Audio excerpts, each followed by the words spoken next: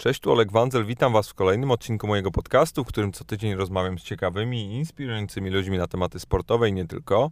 A dziś mam przyjemność gościć Leszka Orłowskiego, autora, eksperta oraz komentatora piłkarskiego i redaktora piłki nożnej.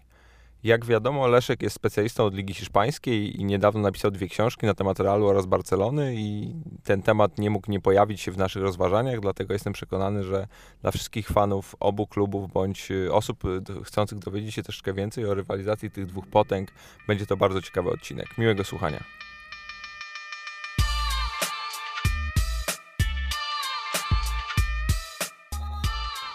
Leszku, witam Ciebie serdecznie. Cieszę się, że udało Ci się tutaj w moje skromne progi wpaść. Dzień dobry. Jesteś świeżo po premierze swojej drugiej książki, tym razem o Realu Madryt, nie o Barcelonie i też z tego powodu się tutaj spotykamy, bo nie ukrywam, że ten temat tej odwiecznej wojny w Hiszpanii gdzieś mi od zawsze grał, a nie wyobrażam sobie lepszej osoby w naszym kraju niż Ty, żeby o takim temacie porozmawiać. Dlatego to jest dzisiaj mój motyw przewodni. No, służę uprzejmie, aczkolwiek myślę, że nie do końca jestem w stanie wczuć się w uczucia kibiców Realu i Barcelony, ale znam ich wielu, więc może także z tej strony będę mógł naświetlić to, co Cię interesuje. Czyli mówisz, że jesteś obiektywnym widzem, obserwatorem? No to nie jest tak do końca, że obiektywnym, bo wprawdzie nie jestem fanem Realu i Barcelony, ani Realu, ani Barcelony jako klubów, natomiast bywam fanem poszczególnych drużyn tych klubów. Kiedy Barcelona gra lepiej, kiedy ona wygrywa i oglądanie piłki w jej wykonaniu sprawia mi większą przyjemność, no to wtedy staję się takim kibicem Barcelony, no bo życzę jej, żeby kontynuowała tą pasję, żeby nadal dostarczała mi towar w postaci dobrego futbolu takiej jakości, jakiej wymagam, zwłaszcza od tak świetnych plantatorów, że się tak wyrażę. No ale potem, jak to w futbolu, przychodzi czas, że Barcelona zaczyna grać słabiej, grywa nędznie momentami, tak jak to było w poprzednim sezonie na przykład. Natomiast Real z kolei zachwyca, no i wtedy sprzyjam Realowi, bo chcę, żeby ten stan, kiedy Real mnie zachwyca, trwał jak najdłużej. Czyli chcesz być w fazie ciągłej ekscytacji? No właśnie, tak. A to bardzo zdrowe, bo mi się wydaje, jak patrzę na fanów Realu i Barcelony, że tego z dystansu, czy takiego bym powiedział zdrowego dystansu, to jest bardzo mało i chciałem się Ciebie zapytać, jak to jest możliwe, że będąc tak daleko, no bo my do Hiszpanii z Polski mamy dobre kilkaset czy kilka tysięcy kilometrów, jak możemy być tak zagorzałymi fanami i faktycznie nienawidzić drugiej strony? Ja tego nie rozumiem.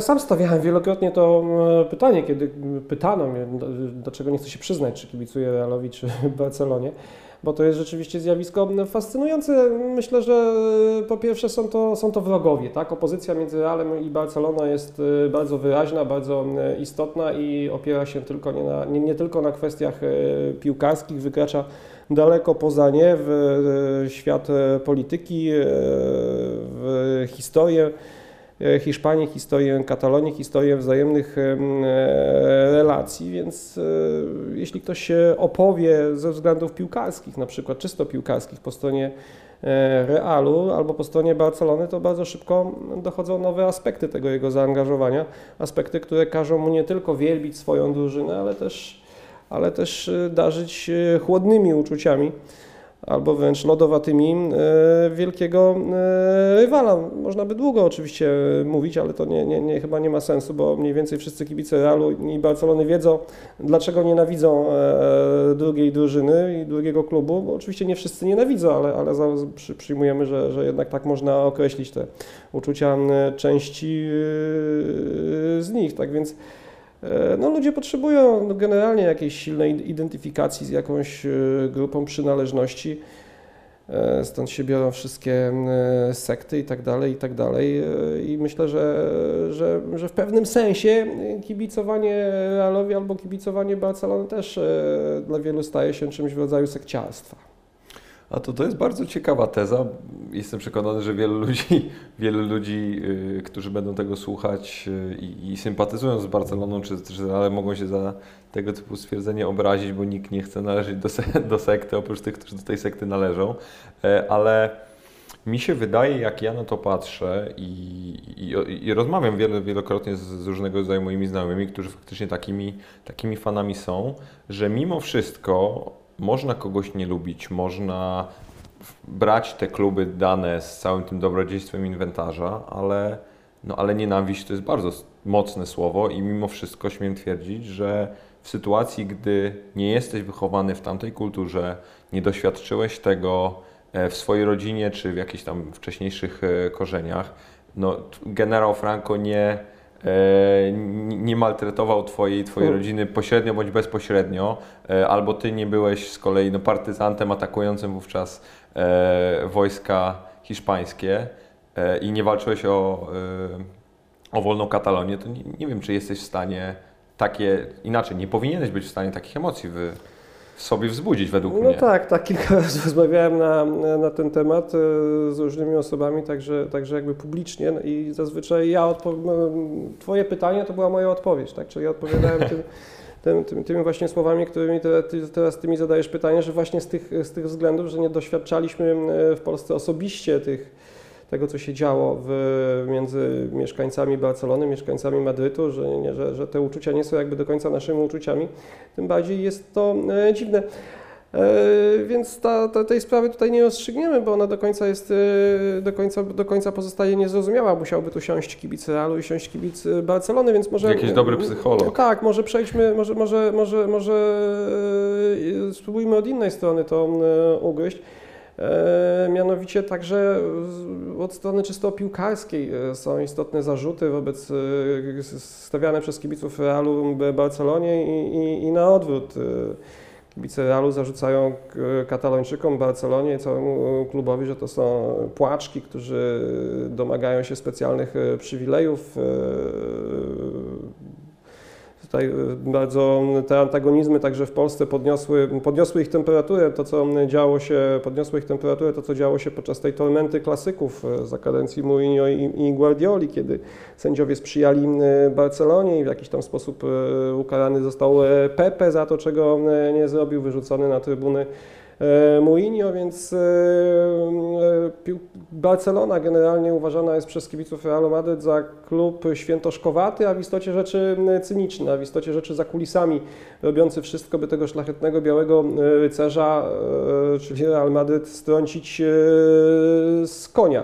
No a z kolei kibice Barcelony zarzucają Realowi jako klubowi wyniosłość, megalomanię, przekonanie, że pierwsze miejsce należy im się z urzędu, że są najlepsi z definicji, taką jakąś pychę także można powiedzieć, więc myślę, że może te aspekty związane z tym sportowym jednak, ze sportowym odcinkiem rywalizacji Realu i Barcelony też na zachowania, przekonania polskich kibiców mocno wpływają, być może nawet mocniej właśnie niż te wszystkie konotacje historyczne, o których mówiłeś. Ja śmiem twierdzić, że w ogóle oni mogą nie być świadomi tych konotacji historycznych, bo nie każdy też chce, drążyć. No, mi się wydaje, że faktem obecna sytuacja, jaka jest w Hiszpanii i w Katalonii, czyli to referendum, do którego doszło parę tygodni temu i wokół którego była bardzo duża burza, bójki Katalończyków z policją i bardzo jasne komunikaty z obu stron, zarówno od piłkarzy czy działaczy Realu i od działaczy i piłkarzy Barcelony, to mi się wydaje, że ta sytuacja może też troszeczkę więcej światła rzucić na ten kontekst historyczny właśnie i jestem bardzo ciekawy, czy ona coś zmieni w postrzeganiu ludzi. To znaczy, myślę tak, wykraczając już poza strefę, poza sprawy czysto piłkarskie, że bardzo źle się stało, iż właśnie tak zareagowała Hiszpania, zareagował rząd hiszpański na referendum te niepodległościowe w Katalonii. Bo to spolaryzowało bardzo nastroje. Czytałem wypowiedź koszykarza akurat Barcelony, Xabiego Fernandeza, który nie ma nic wspólnego z Katalonią, poza tym, że mieszka w niej i gra w Barcelonie, ale jako mieszkaniec Katalonii głosował w tym referendum. Powiedział, że zamierzał głosować na nie, że nie chce oderwania się Katalonii od Hiszpanii, ale w trakcie dnia dochodziły do niego właśnie informacje, filmy pokazujące, jak policja krajowa traktuje głosujących, tych, którzy odwiedzają lokale wyborcze, więc pobiegł i wrzucił głos na tak. I myślę, że wiele osób zrobiło podobnie, bo przecież rodowici Katalończycy to nie stanowią 100%, ani nawet 70% mieszkańców Katalonii. Jest to metropolia, do której za pracą wyemigrowało, jeśli tak można powiedzieć, mnóstwo Hiszpanów, mnóstwo osób z innych części Hiszpanii, ale to się właśnie stało. Sprawiło, że zaczynają współodczuwać z Katalończykami, że też zaczynają się czuć bardziej Katalończykami niż Hiszpanami. Więc myślę, że to oczywiście teza może że nie powinienem ja takiej akurat tezy stawiać, ale myślę, że ten rozstanie Katalonii z Hiszpanią jest nieuchronny, zwłaszcza po tym, co się stało. No, a jak to wpłynie na przyszłość futbolu, na emocje z ludzi kibicujących Realowi i Barcelonie poza Hiszpanią, to jest zupełnie inna sprawa. Trzeba sobie zdać sprawę z jednej rzeczy, że jeśli chodzi o kibiców Realu czy Barcelony, to procent Hiszpanów albo Katalończyków w tej ogólnej populacji to jest rząd 5, góra 10, tak? Że 90% Realu i kibiców Realu, co najmniej 90% co najmniej kibiców Barcelony to są ludzie mieszkający poza Hiszpanią, to są ludzie z całego świata, bo to są globalne marki i teraz zwłaszcza Barcelona znalazła się w niewdzięcznym położeniu, no bo musi zdecydować, władze klubu muszą zdecydować, do kogo kierują swój produkt, czy do tych 10, góra 10, może 5% kibiców mieszkających w Katalonii, którzy chcą niepodległości za wszelką cenę, nawet jeśli dla klubu oznaczałoby to jakiś dramat sportowy, czy skierować się jednak do tych 90% kibiców z zewnątrz, których te sprawy obchodzą mniej, którzy chcieliby, żeby Barcelona po prostu rywalizowała nadal z Realem Madryt w tej samej lidze. No zresztą tutaj dochodzi też do sytuacji, w której zarząd, który potencjalnie będzie podejmował takie decyzje, czy prezydenci i oficjele klubu nie są specjalnie szanowani w obecnej sytuacji przez kibiców, przez socios i przez innych ludzi wokół klubu, ale mnie, nie ukrywam, bardziej, tak troszeczkę jeszcze abstrahując od tej całej sytuacji, mnie dużo bardziej ubodła kwestia tego, że na przykład pojechał Gerard Piqué na zgrupowanie reprezentacji Hiszpanii, został wygwizdany podczas jednego z treningów i było to dla mnie szokujące, bo mimo wszystko mówimy tutaj o zawodniku, który niezależnie od tego, jaką rolę w tym procesie odgrywa, którym należy się szacunek według mnie i nie może dochodzić do takiej sytuacji. Oczywiście, tak jak mówię, jest mi ciężko powiedzieć, bo nie jestem wychowany tam, nie znam tego ciężaru gatunkowego i nie doświadczyłem go. Niemniej było to dla mnie bardzo takie znamienne i znaczące, jak to zobaczyłem, nie ukrywam.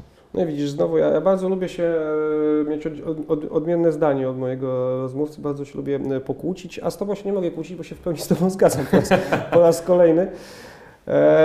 Bo nawet wczoraj też udzielałem pewnego wywiadu i pytający tak sformułował pytanie, że wynikało z niego, iż on uważa zachowanie Gerarda Piqué za nienormalne, że on jest Katalończykiem i gra w reprezentacji Hiszpanii. Ja uważam to za zupełnie normalne, bo jako obywatel Hiszpanii ma prawo występować także w reprezentacji, jeździć na Mistrzostwa Świata i Europy i wcale nie musi jakoś, nie uważam, że jakaś konsekwencja by mu kazała albo się opowiedzieć za Katalonią, za niepodległością Katalonii, publicznie się opowiadać i zrezygnować z gry w reprezentacji Hiszpanii, albo wręcz przeciwnie, siedzieć cicho jak Sergio Busquets, który ani mu nigdy nie powiedział na tematy polityczne i wtedy grać w reprezentacji Hiszpanii. Oczywiście, że jest to zachowanie nienormalne, że tak nie można traktować zawodnika, który po prostu jest profesjonalistą. Jako sportowiec jest profesjonalistą, gra po to, by nie tylko zarabiać pieniądze, ale także zdobywać trofea na niwie klubowej, na niwie reprezentacyjnej. Oddaje reprezentacji Hiszpanii zawsze wszystkie swoje siły, więc uważam, że on jest fair, a ci, którzy go tak traktują, tak jak traktują, są nie fair, bo jakby odmawiają mu, wygwizdując go, odmawiają mu prawa, jakie przysługuje każdemu obywatelowi demokratycznego państwa, tak? Wyrażania swoich poglądów i prowadzenia legalnych działań w kierunku zmiany stanu rzeczy, jaki istnieje, jeśli on mu nie odpowiada.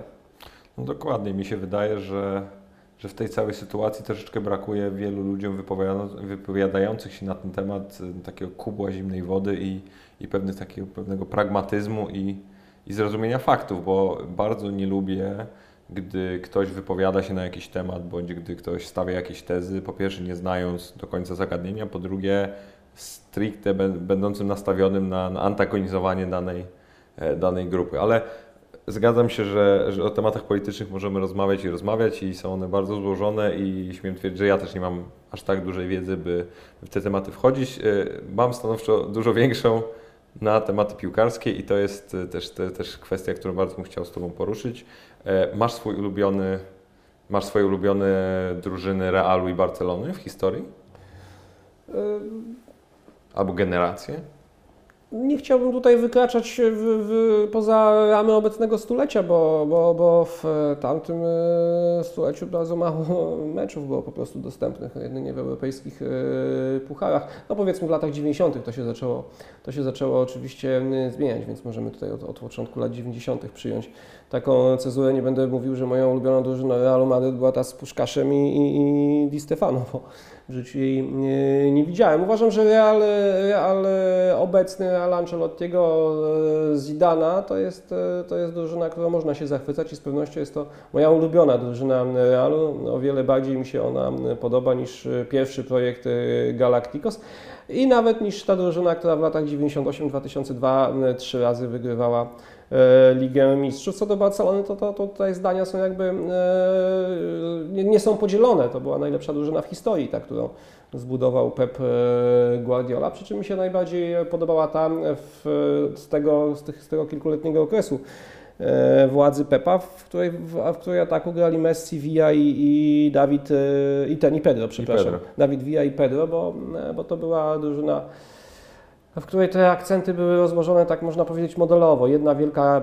gwiazda i pozostali zawodnicy, którzy w jakiś sposób są wokół niej skoncentrowani. Kiedy pojawił się Neymar, kiedy pojawił się Luis Suarez, to już było coś zupełnie innego, to już była w jakimś sensie równowaga zachwiana między tym, co piękne, co wspaniałe, a między rzemiosłem. A co typuje dla Ciebie te takie właśnie drużyny wymarzone w obu przypadkach? Co musi się jakby wydarzyć oraz na co muszą się składać takie drużyny? Z czego muszą się składać? Ja najbardziej cenię w grze drużyny piłkarskiej jakąś taką harmonię panującą na boisku między atakiem, między obroną, zorientowanie na atak, ale nie na jakiś szaleńczy.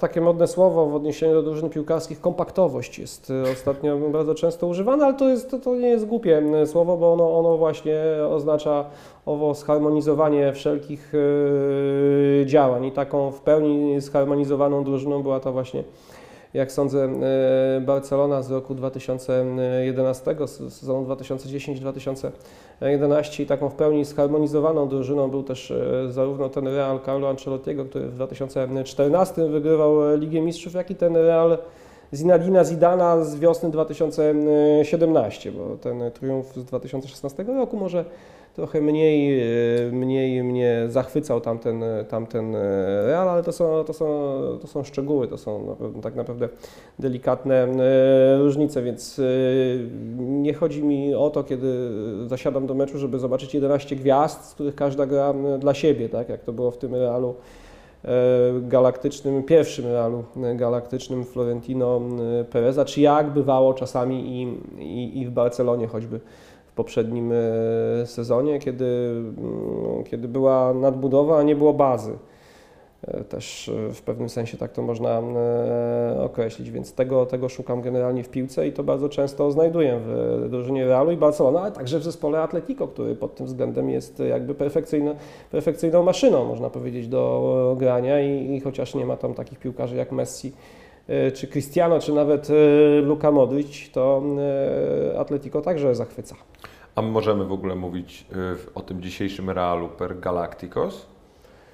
No, jeśli w drużynie są Cristiano Ronaldo, Gareth Bale, Sergio Ramos, najlepszy obrońca ostatniej dekady, jak sądzę, Luka Modric, zapewne najlepszy pomocnik w ostatnich 10 latach w światowym futbolu, to myślę, że tak, że to jest jakieś kolejne wcielenie drużyny galaktycznej, jeśli jest Marcelo.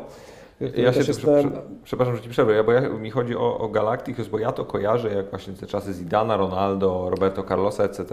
I że ci Galacticos, no polegało ten fenomen polegał na tym, że byli to najlepsi zawodnicy ściągani do Realu Madryt w swoim piku kariery, gdy oni byli w najlepszej formie i oni przychodzili na sezon 2-3, żeby siebie pokazać, żeby faktycznie być tymi najlepszymi zawodnikami.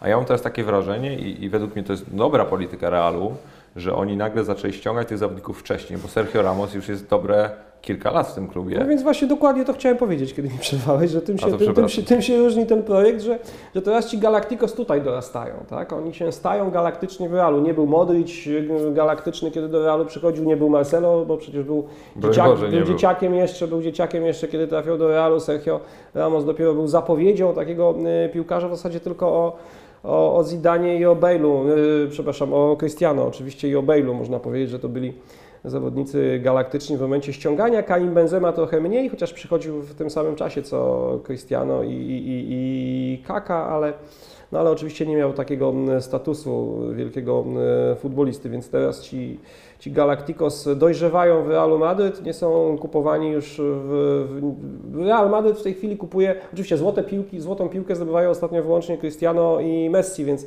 to co powiem nie będzie miało odbicia w faktach, ale kiedyś Real kupował byłych zdobywców złotej piłki, a teraz kupuje przyszłych albo piłkarzy, którzy dopiero w tej drużynie wzniosą się na ten najwyższy poziom. Oczywiście pozostaje pytanie, czy kibice w przysłowiowej Azji, tak, doceniają to, że Luka Modric jest najlepszym pomocnikiem świata, czy nie woleliby widzieć w jego miejsce, czy niechętniej kupowaliby koszulki zawodnika, który przychodzi już do Realu Madryt z takim statusem, chociaż jest zawodnikiem gorszym. Ale Florentino Perez akurat jeśli chodzi o biznesowe prowadzenie Realu Madryt zawsze był mistrzem, zawsze ten jego Real generował wielkie dochody, niezależnie od tego, czy wygrywał, czy przegrywał. Teraz jest tak samo, więc chyba też jest dobrze. Zresztą jak się ma Cristiano, to tak naprawdę jest wielki baobab, w którego cieniu galaktyczność wszystkich innych piłkarzy ponad pewien poziom nie wyrośnie.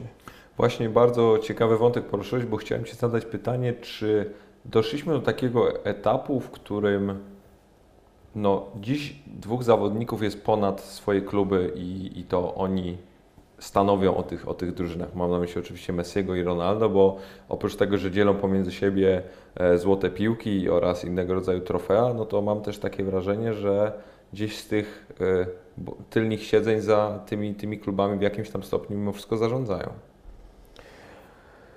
Tak, to chyba jest trafne spostrzeżenie, zresztą pisałem o tym i w książce o Barcelonie, i w książce o Realu, że wiele decyzji dotyczących przyszłości klubu, dotyczących składu drużyny było wynikiem sympatii bądź antypatii Messiego lub Cristiano Ronaldo wobec danej osoby, czy wobec danego pomysłu na grę związanego z tą osobą. Postawiłem tezę, że to Messi stało za tym, że Ibrahimowicz po sezonie jednak wyleciał z Barcelony, chociaż winy Ibrahimowicza właściwie żadnej nie można dostrzec w tym, co się działo przynajmniej do marca, kwietnia tego sezonu, kiedy on był potem kiedy już się zorientował, że właściwie jest już po nim, no to zaczął się zachowywać stosownie do sytuacji. Tak samo w Realu Madryt wygląda kwestia obsady pozycji środkowego napastnika, gdzie od wielu lat gra Karim Benzema, już kilka ofiar, można powiedzieć, Benzema ma na swoim sumieniu, bo wielu napastników świetnych, ostatnio Morata,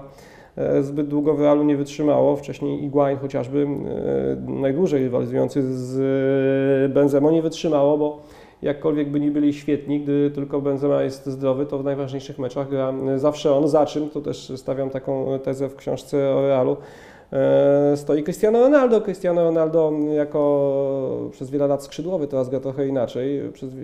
Przez wiele lat był skrzydłowym, który nie wykonuje w ogóle dośrodkowań. Dla środkowego napastnika to jest katastrofa mieć takiego partnera z boku, bo przecież środkowy napastnik żyje z podań od zawodników ustawionych na skrzydle, a Karim Benzema potrafił się podporządkować interesom Cristiano Ronaldo, tak zmienić swój styl gry, żeby tym środkowym napastnikiem być zupełnie innego typu, mianowicie takiego, który nie łaknie goli, który zgadza się na pełnienie w zespole roli służebnej i sądzę, że tylko dlatego Benzema przez tak długi czas w Realu jest i ma taką w nim pozycję, jaką ma.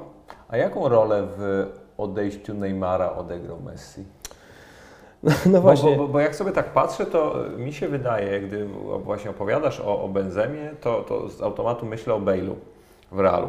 I gdy patrzę na Bale'a dzisiaj, na to jak on jest nieszanowany, na to jakby jak dzisiaj jest postrzegany, a jak był postrzegany, gdy przychodził, to myślę sobie, że jednak ciężko jest być tym numerem 2 za takim człowiekiem. Zastanawiam się, na ile to Neymarowi właśnie przeszkadzało.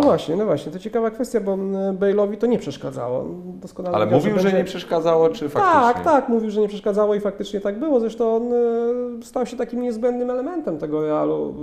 Zauważmy, tak, że oczywiście to może być przypadkowy zbieg okoliczności, ale nie sądzę, że dopóki nie było Bale'a, Real Madryt nie wygrał Ligi Mistrzów, nawet z Cristiano Ronaldo. Tak? On strzelał kluczowe bramki. Od 2009 roku to nawet nie chodzi o bramki, chociaż o nie tak, że to było takie, Real był trochę takim ptakiem z jednym skrzydłem, który ma jedno skrzydełko bardziej. Kiedy nie było Bale'a, Bale dał tą równowagę, to, że rywale nie mogą już skupiać całej swojej uwagi na Cristiano Ronaldo, na tej stronie, po której on gra, bo na drugiej flance jest zawodnik równie groźny, jak zajmą się Cristiano, to on strzeli gola, tak było w meczu chociażby z Manchesterem City. Tak, z Legią. Tak, no z Legią też, z Manchesterem City. Zresztą te mecze z Legią wcale nie uważam, że były dla Realu Madryt takie bez znaczenia, bo w nich, co też w swojej książce opisuje, Zinedine Zidane i w jednym i w drugim zastosował najbardziej ofensywny system, ofensywny sposób gry, odkąd został trenerem i po dziś dzień, szukając takiego wariantu jakiegoś zapasowego gry, tak, i nawet Legia obnażyła słabości tego wariantu, strzelając tutaj 3 gole i Zidane do niego więcej nie wracał, do tego pomysłu z graniem 4 napastników, bo tak de facto był wtedy ustawiony Real. Ale wracając do różnic między Bale'em a Neymarem, Bale zgodził się na rolę gwiazdy numer 2 swojego zespołu, nie ma ambicji bycia gwiazdą numer 1, chce grać w Realu, chce z nim wygrywać. No, za chwilę się to może zmienić, bo rzeczywiście w tej chwili to już nie jest gwiazdą numer 2, w tej chwili jest spychany przez Isco, Asensio na jakieś tam dalsze pozycje. Natomiast Neymar, dużo się mówiło po odejściu Neymara o tym, jaki to wspaniały był Messi, bo prasa hiszpańska dotarła do jakiejś wypowiedzi Messiego do Neymara, który miał mu powiedzieć: zostań tu, chcesz złotą piłkę, zostań w Barcelonie, ja ci tę złotą piłkę załatwię. No chyba nie mogło być gorszej obelgi po twarzy dla Neymara, że miałby zostać w Barcelonie i dostać złotą piłkę tylko dlatego, że Messi mu w tym pomógł i Messi zdecydował, że teraz czas, żeby dopieścić kolegę i go obsługiwał podaniami i tak dalej. Chciał coś wreszcie na własny rachunek wygrać Neymar. Nie tylko jeśli chodzi o trofea zespołowe, ale jeśli miałby to złotą piłkę dostać, to myślę, że też chciał ją zawdzięczać przede wszystkim sobie, a nie żeby wszyscy mówili, że jakby jest kreaturą Messiego, ale oczywiście jeszcze ojciec Neymara jest tutaj istotną figurą. Ojciec, który wiadomo, że już zarabiał bardzo dużo przy transferze Neymara do Barcelony, co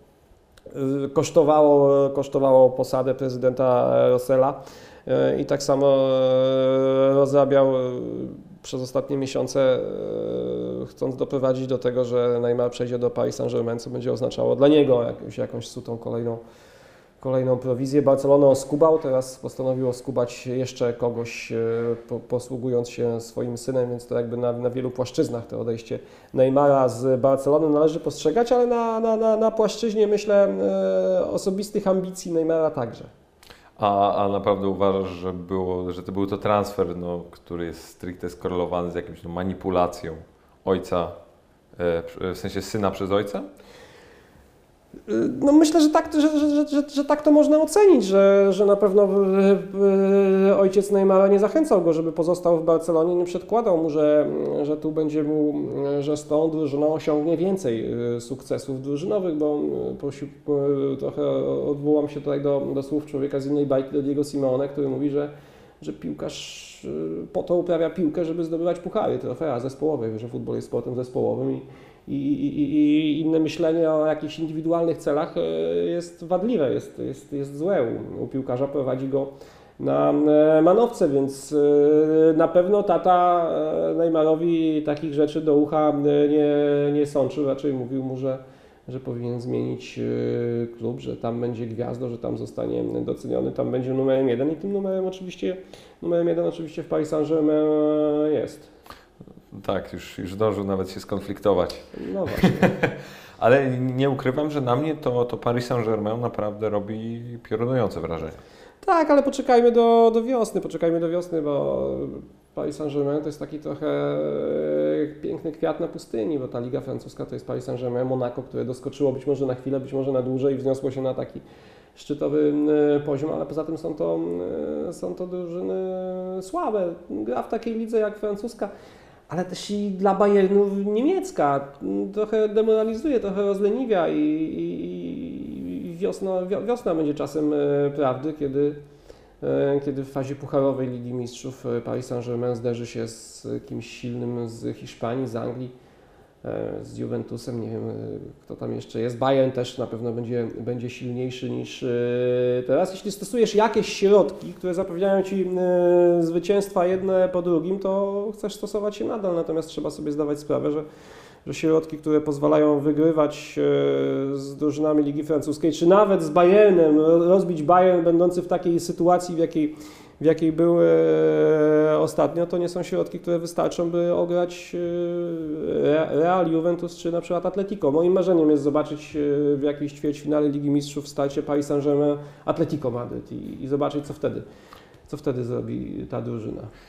A nie masz takiego wrażenia, bo powiedziałeś, bardzo również czekam na taki ćwierćfinał, to po pierwsze. Po drugie, powiedziałeś o tym, że Liga niemiecka dzisiaj jest słaba z perspektywy Bayernu, Liga francuska jest słaba z perspektywy Paris Saint-Germain i dochodzimy do sytuacji, w której mamy Ligę hiszpańską, która według mnie też jest słaba z perspektywy Barcelony i Realu. I pytanie, czy tak jest, to po pierwsze. Po drugie, a jeżeli tak, to na ile ta ich rywalizacja się do tego przyczyniła. Więc może najpierw jeszcze glosa do tego Twojego stwierdzenia o Paris Saint-Germain i Bayernie. Moim zdaniem te dwa kluby sobie same plotą sznur na własne szyje. Paris Saint-Germain zabierając Mbappé z Monaco, czyli pozbawiając swojego jedynego rywala jego gwiazdy, a Bayern Monachium regularnie od wielu lat skubiąc Borussię z piłkarzy Götze, Hummels, Lewandowski, tak? Więc raczej Bayern powinien kupować piłkarzy Borussii Dortmund, a Paris Saint-Germain powinien kupować piłkarzy do Monaco czy do jakiegoś tam Olympique Lyon, żeby mieć rywali u siebie i żeby ta rywalizacja była na najwyższym poziomie także w kraju. No właśnie, i tam jest Bayern, w Niemczech Bayern, we Francji Paris Saint-Germain, w Hiszpanii no są to jednak dwa kluby. Są to jednak zawsze dwa wielkie kluby i nie da się tej ligi wygrać jadąc na pół gwizdka, bo wygra się 15 kolejnych meczów, ale rywal też wygrywa kolejnych 15 meczów i wszystko nadal jest, sprawa nadal jest otwarta. Jeszcze poza tym jest to Atletico jak cień w tyłku dla obu klubów, bo też trzeba się z nim liczyć. Też nigdy nie wiadomo, czy do tego wyścigu o mistrzostwo się nie dołączy. Są Sevilla czy Valencia, które bywają słabsze bądź silniejsze, ale starcie z nimi nigdy nie jest przyjemne.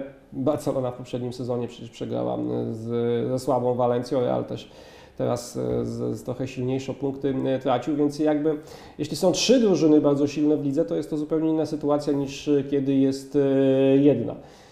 Bundesliga to jest tak naprawdę liga hiszpańska bez Realu Madryt, no bo Bayern porównałbym raczej do Barcelony, przyjmując, że Bawaria też jest taką częścią Niemiec trochę różniącą się od całej reszty kraju, jak Katalonia od reszty Hiszpanii. No, pod jakimś względem można porównać Bayern do Realu, ale pod innym do Barcelony. Zależy gdzie przyłożymy oko, ale myślę, że no, Bawaria jest czymś zupełnie innym, tak, niż reszta Bundesrepubliki, jest krajem katolickim, jest krajem jakby nieco odrębnym, podkreślającym tą swoją odrębność, pielęgnującym ją, tak samo jak Katalonia w Hiszpanii, więc patrząc na to z tego punktu widzenia, na pewno Bayern należałoby porównać właśnie do Barcelony. Ale jak spojrzymy z kolei ze strony wartości i sposobu prowadzenia klubu typu ludzi, to jest to już dużo bardziej madryckie, bym powiedział. Zgadzam się. Tak jakieś wyniosłości versus... Tak, oczywiście. Bo mi tak, jeżeli chodzi o pewnego rodzaju jakiś taki lifestyle i życiowe, no i cykl przede wszystkim życia w Katalonii, to już dużo bardziej berlińskie jest dla mnie. No to ja już nie będę się odnosił do tego, bo w Berlinie byłem raz w życiu przez 5 godzin. A, no to tak. Ja mówię, bo akurat byłem niedawno, więc doświadczyłem. Ale wracając do piłki i do Hiszpanii, co sądzisz o Atletico i o roli Atletico w kształtowaniu Realu i Barcelony? Bo ja właśnie sobie pomyślałem o takim, no może nie wiem, metaforze czy uosobieniu tego klubu jako tego takiego maratończyka, który biegnie z Tobą przez cały maraton i odpada dopiero na ostatniej prostej, ale w pewnym sensie zmusza Ciebie do pełnego wysiłku, czy tam nawet wzniesienia się na wyżyny swoich możliwości przed tym finalnym startem, bo miałem okazję oglądać Atletico na żywo z Realem Madryt grający w finale Ligi Mistrzów, zresztą w tym pierwszym, gdy Ramos, dokładnie, gdy oni po prostu odpadli, byli wycieńczeni po tych 90 minutach, nie byli w stanie biegać. I pamiętam, oglądałem ten mecz i było mi tak ich żal i się zastanawiam właśnie, jaką oni mają rolę według Ciebie w tym całym procesie. No właśnie teraz piszę książkę o Atletico trzecią, więc jestem mocno jestem na bieżąco. To już się zapraszam do dogrywki. Jestem, że tak powiem, w tej chwili mocniej zagłębiony w historię Atletico ostatnich lat niż w historię Realu i Barcelony, bo to już trochę to już rzeczy, które skończyłem, tak? Więc rzeczywiście... No to robimy teaser pod następną książkę. Tak, Atletico odegrało bardzo ważną rolę. Atletico, czym było Atletico? Atletico było pośmiewiskiem całej Hiszpanii, bo to był klub, który, jak się mówiło przez wiele lat do przyjścia Diego Simeone, w sierpniu walczył o Mistrzostwo Hiszpanii, w październiku o start w Lidze Mistrzów, w listopadzie o start w Lidze Europy w kolejnym sezonie, a w marcu już tylko utrzymanie się w Ekstraklasie. Natomiast Diego Simeone to zmienił. Diego Simeone w pewnym sensie pokazał, że nie tylko nazwisk, że grają nie tylko nazwiska, że futbol to jest pewien także system wartości,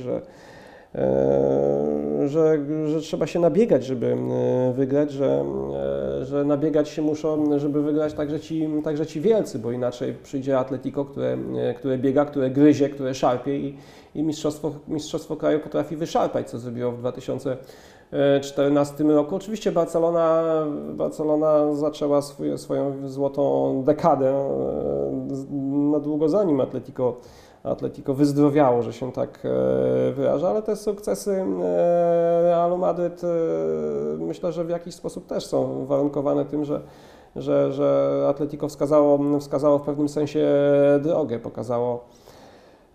pokazało jak trzeba podchodzić do piłki nożnej, co trzeba dołożyć do maksymalnych umiejętności zawodników, by wygrywać, także jakąś taką jedność, skoncentrowanie na celu. Atletico było olbrzymią stymulacją dla Realu Madryt i myślę, że mocno wpłynęło na rozwój tego klubu, na osiągnięcie przez niego tego poziomu, który umożliwił wygranie 3 razy Ligi Mistrzów.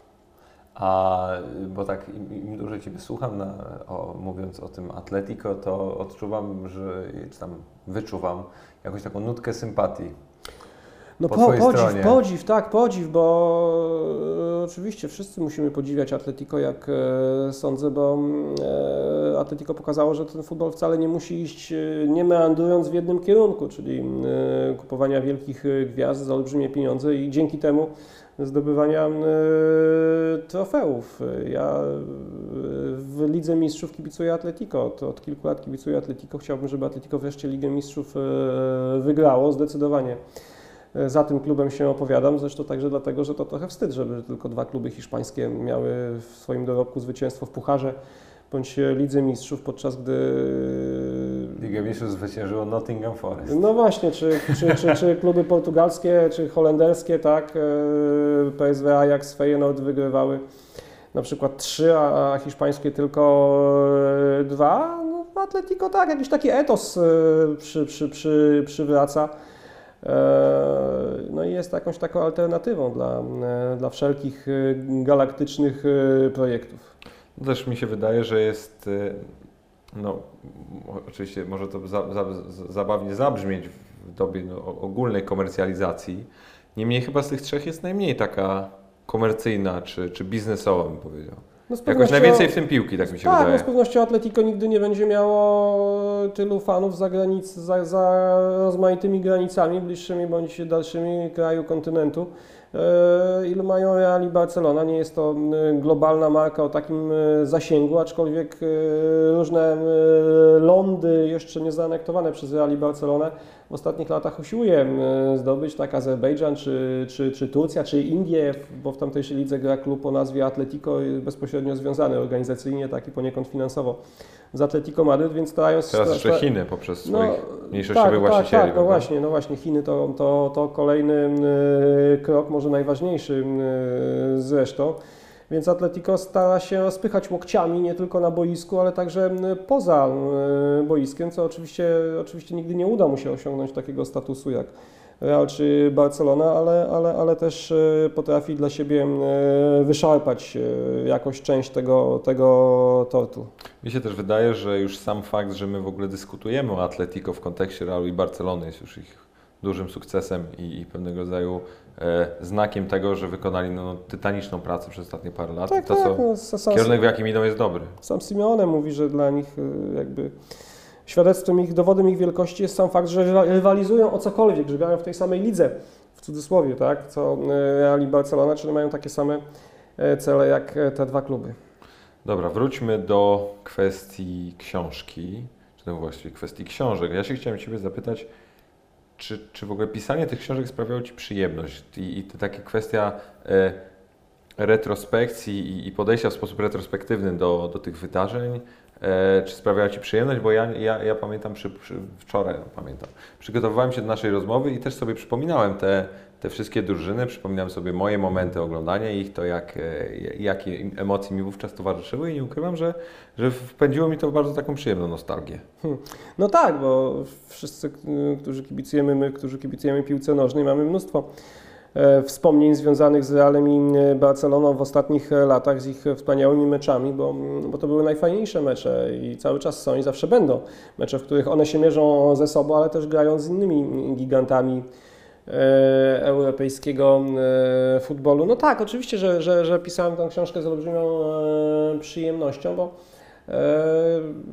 jako dziennikarz jakby relacjonowałem na bieżąco przez te wszystkie lata to, co działo się w Realu i Barcelonie, a pisanie tej książki pozwoliło mi zweryfikować także swoje spojrzenie, zagłębienie się jeszcze raz w źródła, lektura literatury przedmiotu i przemyślenie pewnych kwestii, różniące się tym od pracy na bieżąco, że znam już jakby efekt rozmaitych działań i skutek rozmaitych przedsięwzięć. No to wszystko pozwalało zweryfikować pewne tezy, a podczas pisania jednej i drugiej książki jakby towarzyszyło mi stale pytanie dlaczego, nie pytanie jak coś się stało. Nie chciałem i nie robię tego w tej książce, odtwarzać szczegółów poszczególnych meczów, chyba że jest to jakby konieczne dla toku narracji, ale właśnie zastanowić się, dlaczego Real przegrywał albo wygrywał, dlaczego Barcelona triumfowała, albo wręcz przeciwnie, w danym sezonie coś jej się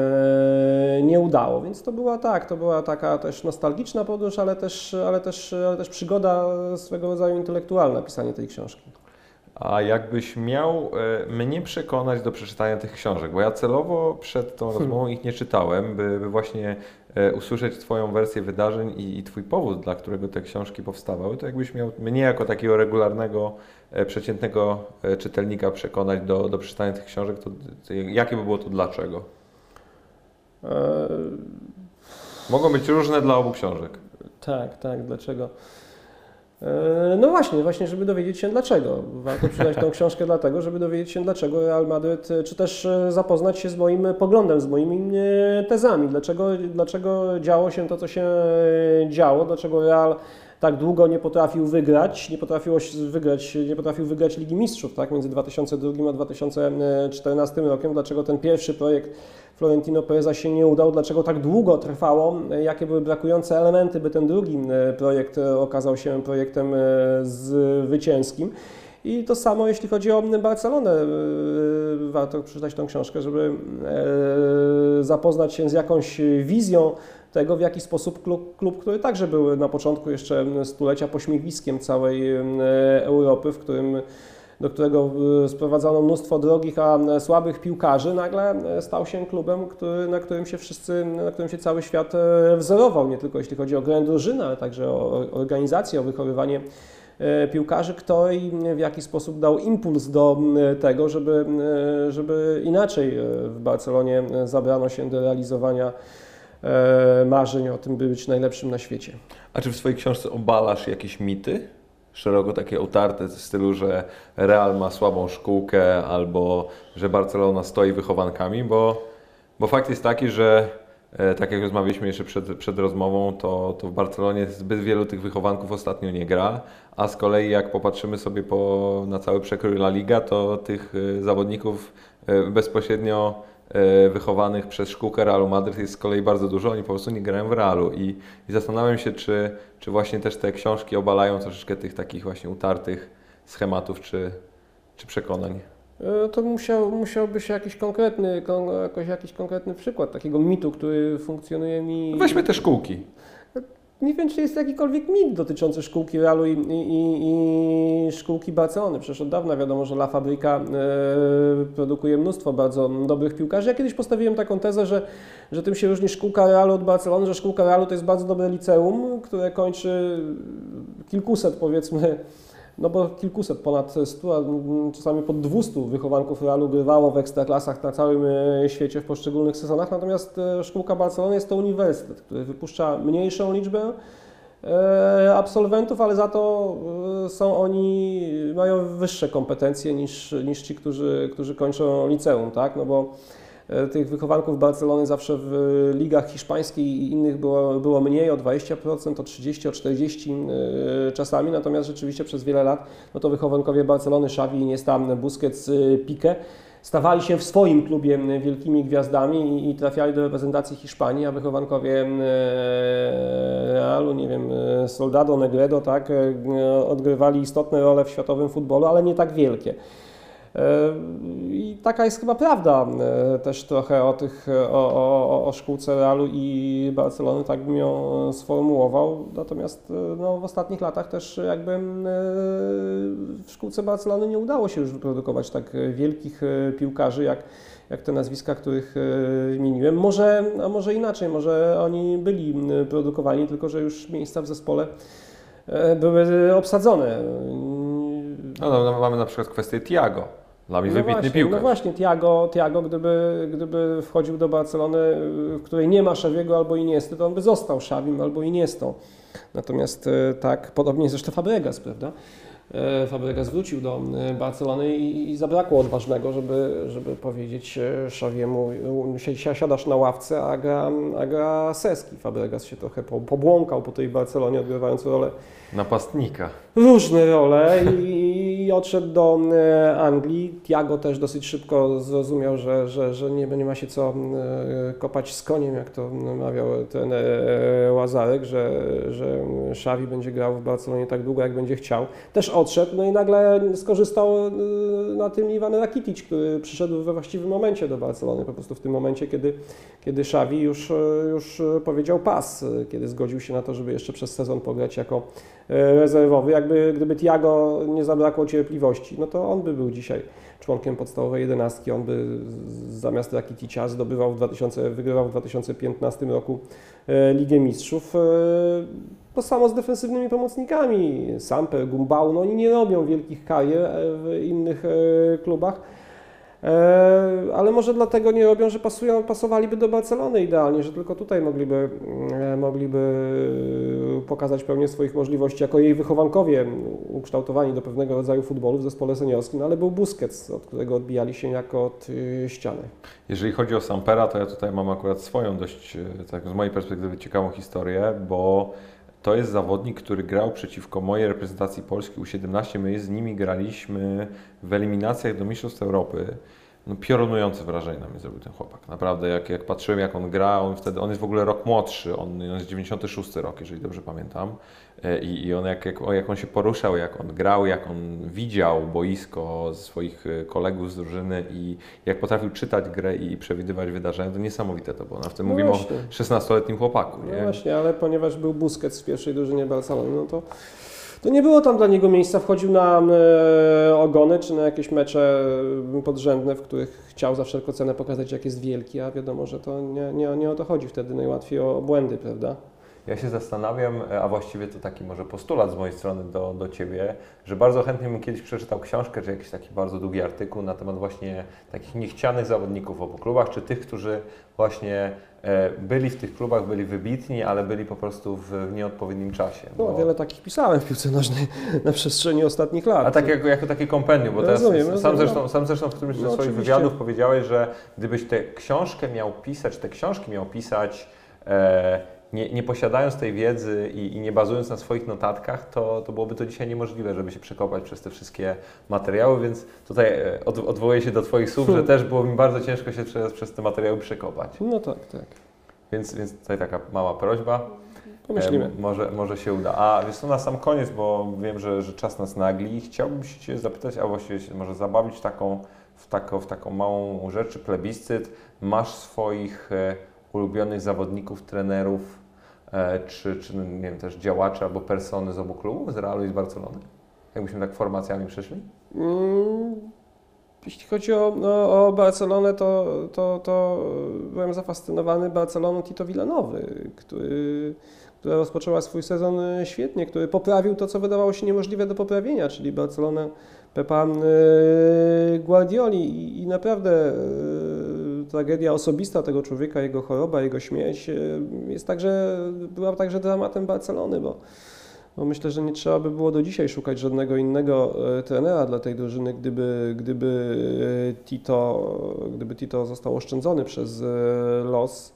Więc tak, myślę, że jego rola jako asystenta Pepa Guardioli była wielka i wciąż pozostaje niedoceniona, a jego klasa jako pierwszego trenera, jako jego następcy także była olbrzymia, ale niestety los nie chciał, żeby on dłużej żył i żeby mógł dłużej pracować, więc myślę, że jest taką postacią, o której warto zawsze pamiętać, mówiąc o tej Barcelonie. Natomiast jeśli chodzi o Real Madryt, to nawet napisałem w swojej książce, że tak naprawdę jest to drużyna Sergio Ramosa.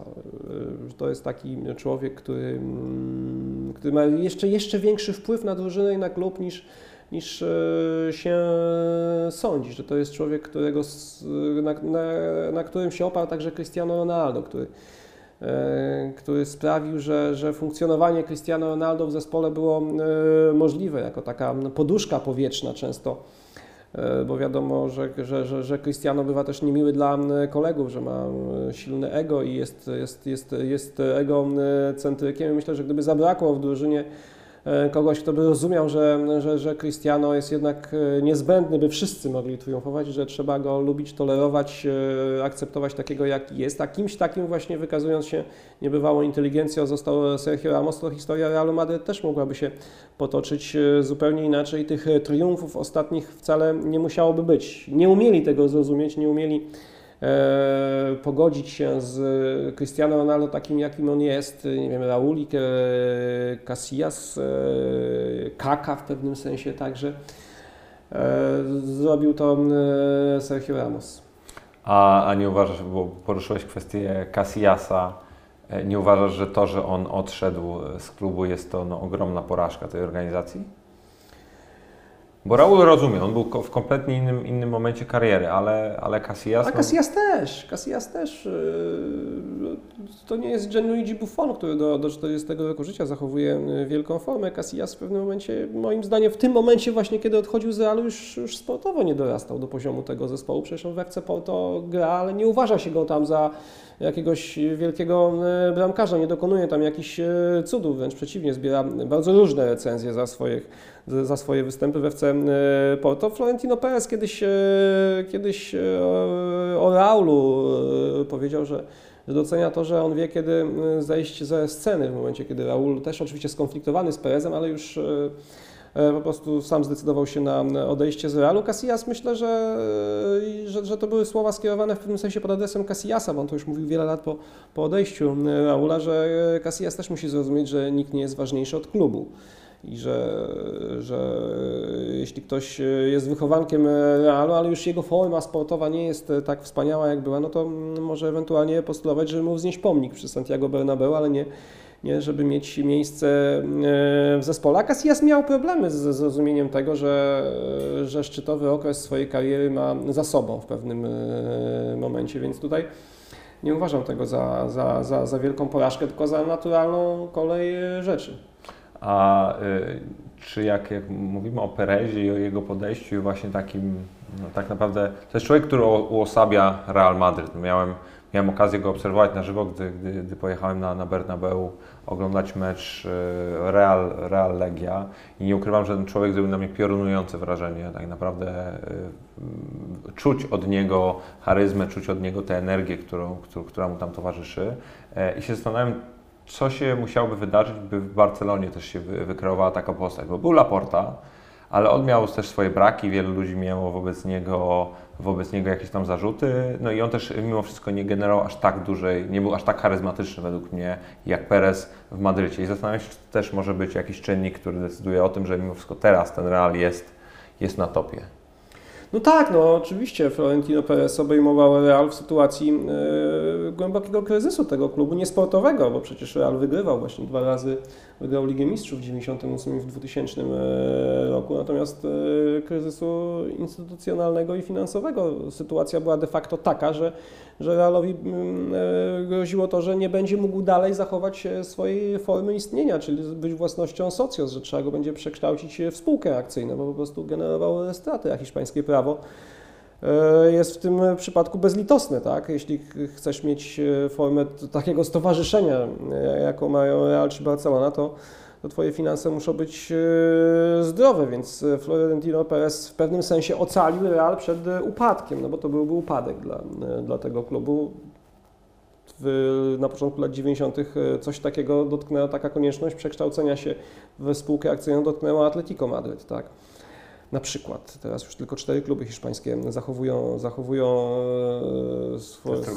tą strukturę, że są własnością swoich członków, więc przede wszystkim kibice Realu za to cenią Florentino Pereza i to jest dla nich ważniejsze niż wszystkie jego późniejsze ewentualne błędy, tak, które popełniał. Barcelona przed takim zagrożeniem nigdy nie stała, więc jakby nie ma żaden z jej prezydentów w ostatnich latach nie miał z tego powodu tak mocnej pozycji na wejście, że uratował klub, tak? Więc tu jest ta zasadnicza różnica. No i ten upór Florentino Pereza, by budować wielki Real Madryt, przy okazji też dla swojej firmy, dla swojego biznesu jakieś tam cele ugrywając. To jest zupełnie inna historia, o której też zresztą dużo w książce pisze, sprawiają, że jeszcze te niefortunne interregnum Calderona w latach 2006-2009 to wszystko sprawiło, że nawet ci kibice Realu, którzy nie do końca popierają Florentino Pereza, jego styl działania, uważają go za tak czy owak najlepsze wyjście dla tego klubu. Leszku, pięknie Ci dziękuję. No, na pewno usłyszałem według mnie aż za wiele tych dlaczego miałbym się za te książki zabrać, więc zrobię to niezwłocznie i dam Ci też znać, co sądzę na pewno po. Będę wdzięczny za recenzję. Pewnie, nie tylko ode mnie. No Was również wszystkich zachęcam mam na myśli słuchaczy, do czytania i do opiniowania, bo no, nie byłoby Realu i Barcelony bez dyskusji kibiców o Realu i Barcelonie. I tym bym wydaje mi się, chciał skończyć. Pięknie Zgadzam dziękuję się. za czas. Dziękuję bardzo. Super.